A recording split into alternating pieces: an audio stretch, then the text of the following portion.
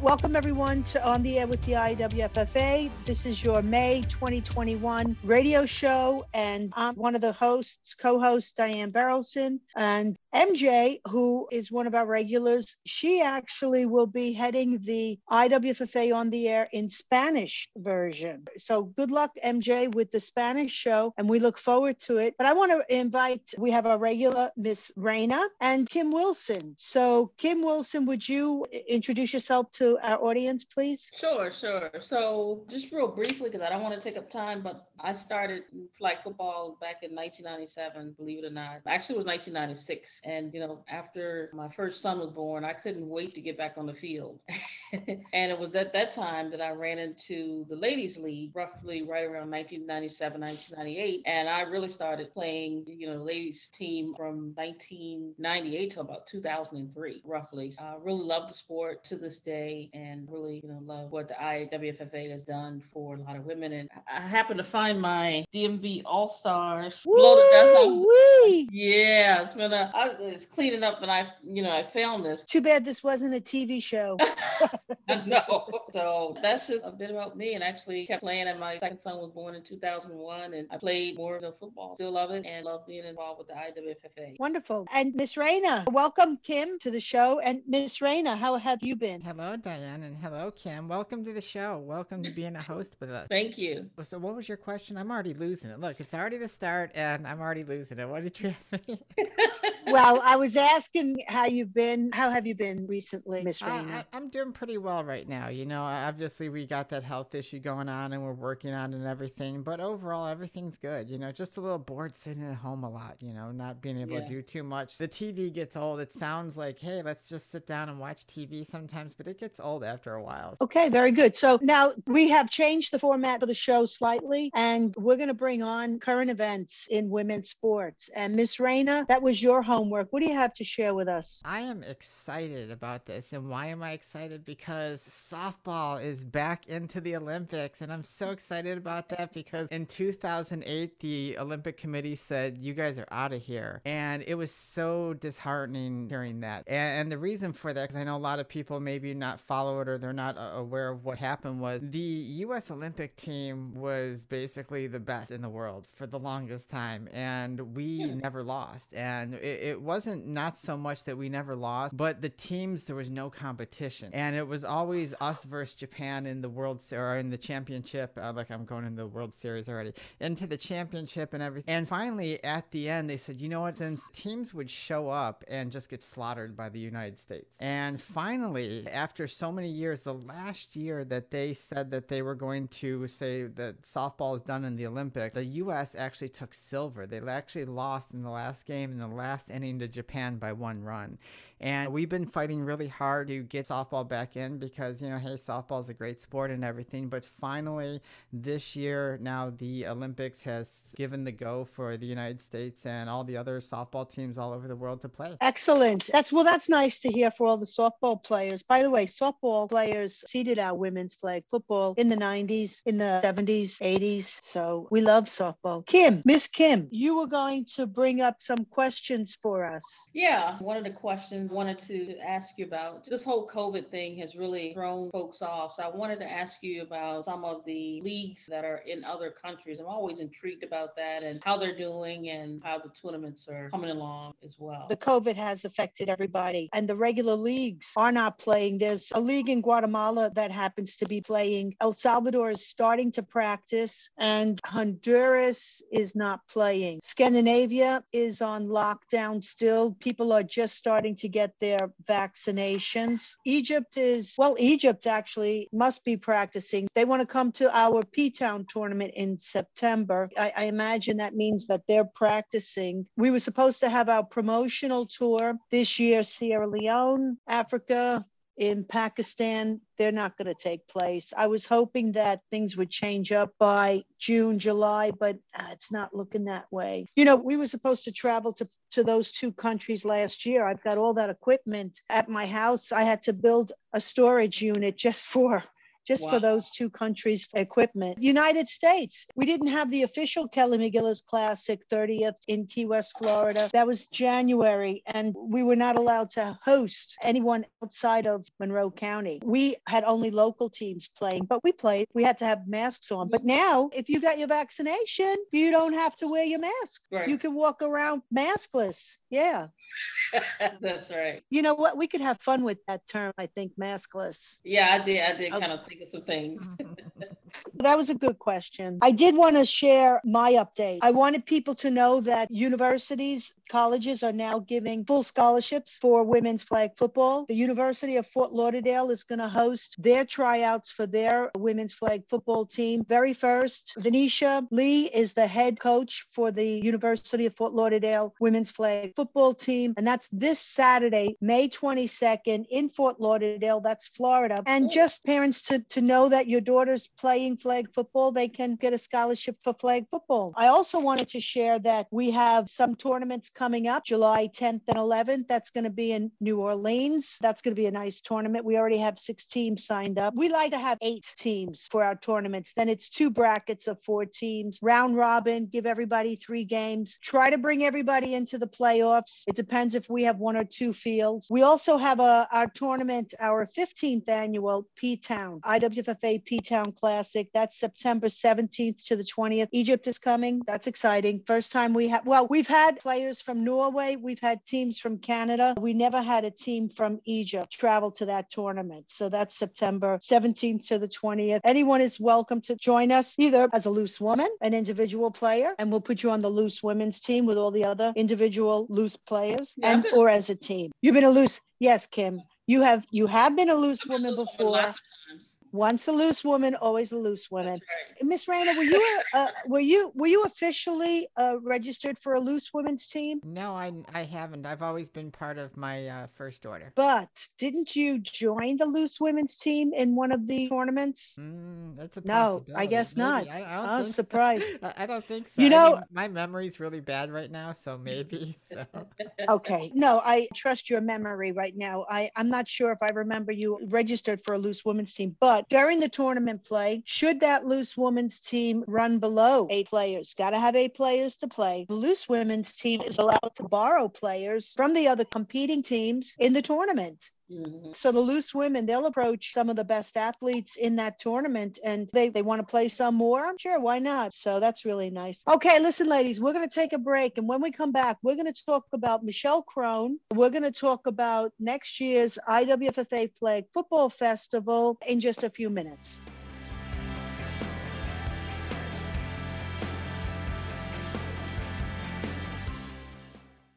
Want to start your own team or league? Would you like to learn how to officiate flag football? How about offering a players' clinic in your hometown to learn how to play flag football? The IWFFA does just that. We have traveled across the United States and around the world since 1995, introducing the sport in some countries, creating new teams and leagues in others, and the IWFFA can help you. Just send an email to iwffa@iwffa.com. And we're back. And I'm with Miss Raina, our philosopher, and Miss Kim Wilson. I'm Diane Barrelson. And we have something that's really special we're doing for the first time next year. You know, by the way, I think we're pretty good at doing firsts. We're pretty creative, our organization. We're going to have a flag football festival in El Salvador. And our listeners may wonder, what is a flag football festival, right? It's going to piggyback off of the women's festivals that were had in the 70s, 80s, 90s, where you're going to hear a great interview from Michelle Crone. Michelle has produced over 50 festivals, very knowledgeable. She was one of the first women to participate in the Michigan Women's Festival. Michigan Women's Festival had at one time 8,000 women, clothing optional. That was in Michigan. Kim, why are you laughing? Wow. And, wow. Yeah. Well, it's interesting. In the interview, we didn't really get into clothing optional, but I had attended these music festivals, not flag football festivals. And we held at a variety of women gatherings, Virginia Rhythm Fest, Michigan Fest, flag football, and met a lot of women around the country, around the world. So the idea about clothing optional is that we're so used to wearing clothing. And when you are in a safe place, like a woman's land, we say, okay, when you take the clothing off, you don't have to be completely butt naked. You could go topless if you want, or take it all off, but you are shedding society's restrictions. And we are influenced and we don't realize where we get our ideas and opinions from. So it's pretty revolutionary. It's, what's the word I'm thinking about, Miss Rayna? Describing why the sensation someone would feel to take their clothes off in a safe gathering. Well, it's very freeing. You know, it expands who you are as a person because it makes you self-actualized. It makes you realize things about yourself and the way society kind of conditions us to certain ideas as women and just judgments we have. And I think we've talked about this before. Even you mentioned it in the interview, and that sometimes we judge one another based on our size or our looks or whatever because society told us that, hey, unless you fit this perfect model, you know, this then you know, we're going to make fun of you. But I think that's what it really is. What you're looking for is that freedom it really brings to. Without any further ado, let's listen to the interview and then we'll come back and make our comments. Years ago, I got into the women festivals, which was phenomenal. And mostly, I think that they existed because of the lesbians. A lot of lesbians, because we were ostracized, it was criminal. And then through the years, women's festivals almost disappeared. So Michelle Crone, tell us about you in the early years. Let us, please share the history of the women's festivals, what you remember, to enlighten us, please. Yeah, sure. I have, one time I counted it up, I have been a part of producing festivals, primarily women's festivals, but also other large festivals around environmental stuff, around political, anti-nuke, and I've done over 50 festivals. And it did start out, my involvement anyways, was with going to Michigan in the very early days. A group of us went out to the Lakota Black Hills gathering that they called right after 3 Mile Island happened, and it blew us away. So on the way back, we had heard about this Michigan festival, and we ended up going there before it started, and I was a part of getting together what was called then the Witch's Kitchen, and it was just an empty acres of land that was rented, and we put together a kitchen, you know, digging holes and putting in hay and ice for refrigeration. That I went. It progressed from there, and at the height of that festival, there were about 8,000 women who came to it. It then dropped down. A lot of politics were involved, but it started out as a group of women from Michigan doing it, and it just drew women from all over the country because, yes, as you mentioned earlier, there was really not a lot of safe spaces for lesbians to gather, and it also was a way of building a community and bringing in more skills. I mean, women would show up who were carpenters and would teach other women how to do carpentry, or were firefighters and would teach women how to do things to the land in a good way. I myself started a thing called a rumor control that took in rumors or gave out accurate information, etc. And I also ran all the workers' meetings in the morning and then again at night. And we did things collectively, which was, you know, kind of difficult, getting hundreds of women to reach consensus about issues, etc.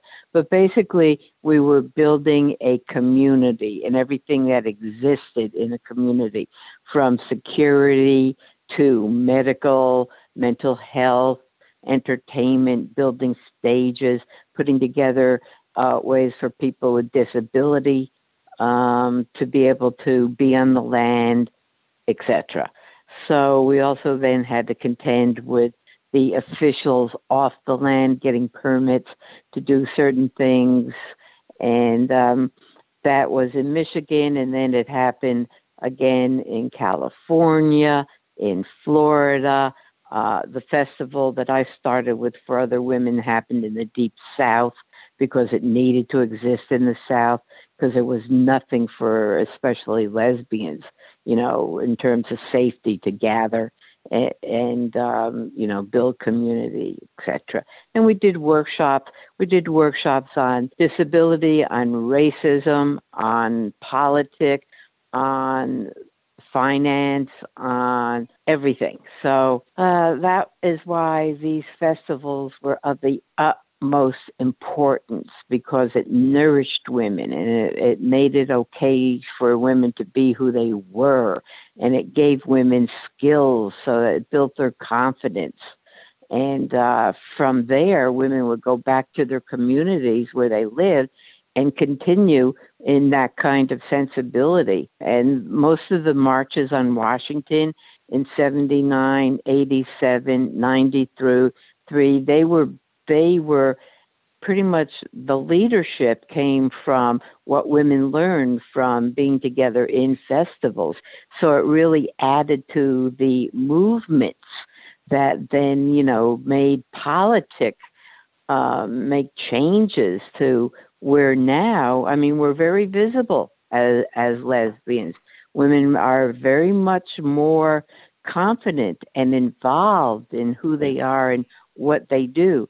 So anytime women gather doing anything, be it flag football, be it festivals, whatever, is vitally important on this planet, especially now when we're seeing such splits with the far right and everything. So I totally applaud your effort to combine the realities of festival construction. We were all from music festivals. That's where we learned the skills of doing negotiation with the authorities, getting permits for building, actually building, etc. Because when you go on a flat piece of land, there's so much to have to think about. How do you feed people? Where do you park cars? What kind of housing can you build or provide? What kind of medical needs would you have to have in place in order to deal with a whole array of necessities? We built showers out of having barrels.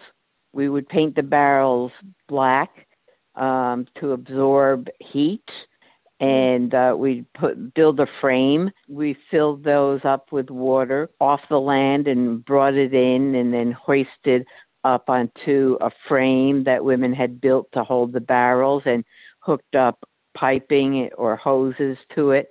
And, the sun would heat it, and that would be never really hot, but at least warm enough to do a shower. We would dig big fire pits and put grates in there and build fire with wood. Women became expert at how to cook over huge fire pits, kind of thing. Mm-hmm. And that would be your kitchen. And like I referenced before, we would build these holes and put layers of hay and ice on it, and that would be our refrigeration. We'd have to figure out parking. We would get a whole bunch of rugs and turn them over so people in wheelchairs could actually wheel, onto the ground. We built stages. We built towers for the sound and the lighting crews. So when you're mapping out how you want to do your festival, you really need to start thinking about the bare minimum. There's just a lot to put together when you're building a village, sometimes just within weeks, and anywhere from 4 days to 2 months or whatever. It's intense, along with your flag football concept. I think it's a great idea, and I think it will go far. Next year, we're going to have our first flag football festival in El Salvador. The reason why I want to do this for the International Women's Flag Football Association is because we are a women's organization. We use flag football to teach leadership skills. Truly and sincerely. And so, and me being the president, the founder, you know, my experiences influences my actions. When I got involved with the women's festivals in the mid 90s, I remember the first time I went to, I think it was Michigan. My first experience, I was going there as a worker. So I got there early on the land and woman's land. And I remember seeing a really heavy woman, heavy, no clothes. And I thought to myself, oh my God, she should put clothes on. And then I thought, where did I get that idea from? And that was a profound moment, because who am I to judge anybody's body? And it wasn't about beauty. It wasn't about having a gorgeous a shape. And what I learned is that our bodies are beautiful. And it was society's influence on me. And these festivals had started to shed these subliminal messages that I didn't realize I was constrained to. What I remember is the women's spirituality. It's hard to describe when it's women only. And that was crucial. If there were men involved, if there were men there, you wouldn't have the freedom to really tap into the feminine spirit. That was just amazing. It really was empowering. And then also we should explain, a lot of tense workshops included women's empowerment support. There were for women, AA, Alcoholics Anonymous, and Narcotics Anonymous. There was sexually abused. I mean, there was anything a woman wanted to present. She would ask the festival, I'd like to have a workshop. We did for some years the flag football. There was no flag football field, but we were down by the parking lot. It also happened to be close by that other section. What was that loud S&M section? What did they call them? The SM section, yeah. We made a mistake one time putting the S&M section next to the Crystal Healing Workshop. That was a mistake.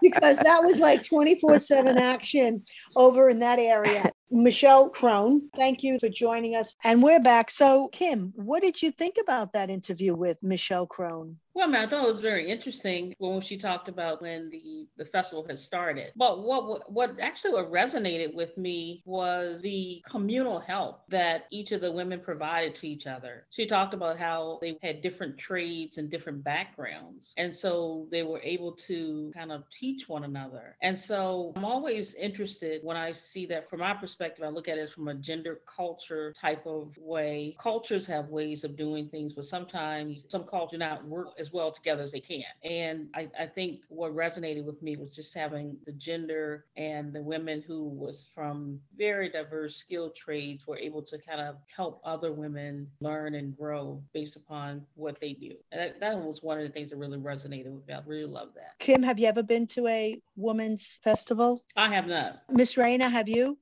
Yes, I have. What festivals have you been to? I've been to so many different types of festivals.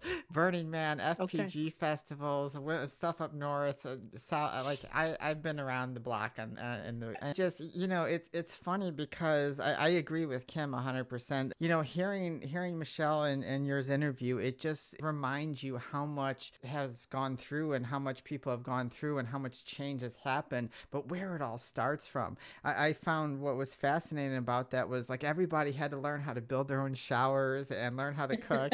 And I'm a terrible cook, let me tell you. So you don't want me cooking. I'll build your showers and everything. But yeah, I think the most important thing about what I love about Women's Festival, minus the clothing thing, that doesn't bother me, but is the safe space. And when you guys were talking about that, it just kind of brought this very homey feeling to it where, you know what, hey, I can go there, I can be myself, and I could have a good time regardless, and I'm safe.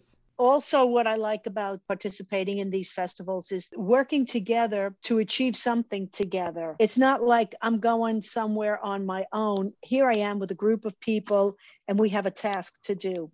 And in preparation, like building the showers or cooking the food. And by the way, Michigan Fest, you know how they made their coleslaw? They made it in a huge plastic swimming pool that was, I don't know what unit of measurement you would use, bigger than gallons, but it was huge and interesting. But creating something together. So we're going to host it in El Salvador next year during Easter, and you can have your clothes on. I just think that's an interesting point to make. But we're going to focus on the flag football positions. There will be tents for women's support groups, women's drumming, women's poetry. In the evening, women's music, and then we'll have some competitions. We'll have the training for each position during the week, and then on the weekend will be our competition. And so athletic women, non-athletic women, it'll be quite an experience. You bring your own tent. We'll make the food for you. There's going to be a food line. That's nice too. When you're online waiting for food, whoever's in front of you or behind you probably will be a friend for life. You know, you get into these conversations. Well, it is the atmosphere. It is, how many places can we go that we feel so comfortable, so trusting? You know what I mean? But the reason why we're doing this, the IWFFA, is in America, we kind of have a disadvantage. You know, everybody can see tackle football on the weekends, in the fall, in the summertime. Schools have tackle teams. And so that's what we see, the tackle version of this game. We are the flag football version of the game. We are women. So, you know, the boys and the men, they have their nature. We have our nature. And we don't have to hit them hard or take them out to play a real good competitive flag football game. Having these flag football festivals, it's going to nurture the female spirit. We're going to play good quality flag football, but with a different nature. You know, there's going to be more finesse and strategy. And hopefully we're going to show our female athletes a different way of playing on the flag football field. In other countries, we don't have that great challenge. The countries that we go to, like Asia, they don't have football. Afghanistan was not going to have an American sport known in their country. Yeah. So these countries that don't have any reference or influence by tackle football, those are the ones who play a very interesting flag football style. We're going to take a break. When we come back, we're going to wrap up the show after these messages.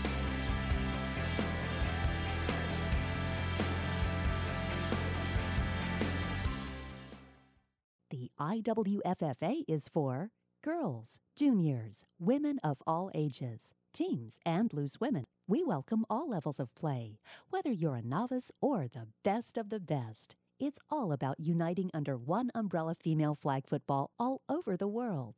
Women should rule their own sports, and we do. So join us today and experience the excitement. Female flag football at its best. We're back. We're here with Diane and Miss Raina, and Miss Raina is going to take it away for us. All right, I'm going to take it away, yes. So, you know, I'm about to divulge one of my little secrets, and, you know, this is big for me because you guys know I'm big on my secrets. And if anybody doesn't understand that I have several degrees in alternative medicine and oriental medicine, so I am a big-time nut when it comes to health and studies and all sorts of things. And one of the things that I learned a long time ago is everything that we know about hydration is completely wrong. And I know people are going to be like, what do you mean completely wrong? Like what do you mean? Because as an athlete, some of the fundamental rules of being an athlete, or if you do any physical activities, is to make sure that your body is adequately hydrated. And hydration is so important when it comes to the idea of athletics or working out or anything, or even just going for walks or on a daily basis, that companies actually spend billions of dollars a year to market the importance of hydration. We see it in so many energy drinks, so many different types of hydration drinks. I mean, you get shelves of water now. Before, in the 80s, when I was growing up, I don't think there was really much bottled water, if any. And now there's just water everywhere because it's so important. And living down here in Miami, we realized that teams actually use heat. Like the Miami Dolphins use the heat to dehydrate their opponents because this creates fatigue. It drains Good strategy. It does. It really is, Kim. And that's the great thing is if you ever watch them, the Dolphins, they bring some team from the north and they're in the shade and they structure the stadium so that the heat gets to them. And it's really amazing how this is. But the thing that I notice is that we've been taught that hydration, what we've been taught, I should say, about hydration isn't entirely true. Because in order for the body to perform at its optimal level, we need things like water, electrolytes, and nutrients that usually come from food or supplementations, which most athletes do. And, we as athletes, the more you expend, the more you have to consume of these amounts of nutrients. And for those of you who don't know what electrolytes are essential minerals that have an electric charge, and they help your body perform critical functions. They help your body balance fluids, they help muscle contraction, they even help things such as neurological functions. And one of the things that a lot of people do is they just go buy any water. Well, I'm going to tell you guys right now, don't buy the cheap water because the cheap water comes from just a tap. Most of the time, they just turn on the faucet. They filter it very, very cheaply, if at all. And a lot of that cheap bottled water has contaminants in it, such as heavy metals and runoffs and pesticides and all sorts of different things. And they usually contain little to no electrolytes. So you're really not doing anything. Some of the more expensive waters have electrolytes added to them for taste and other things, but this still isn't getting it done. So what do we do when we're working out? Because if water's not hydrating our body, what is it we're going to do? Well, the $1 million question is how do we hydrate our body? And the answer is H3O2. And you're probably thinking like, Miss Raina, what the heck is H3O2?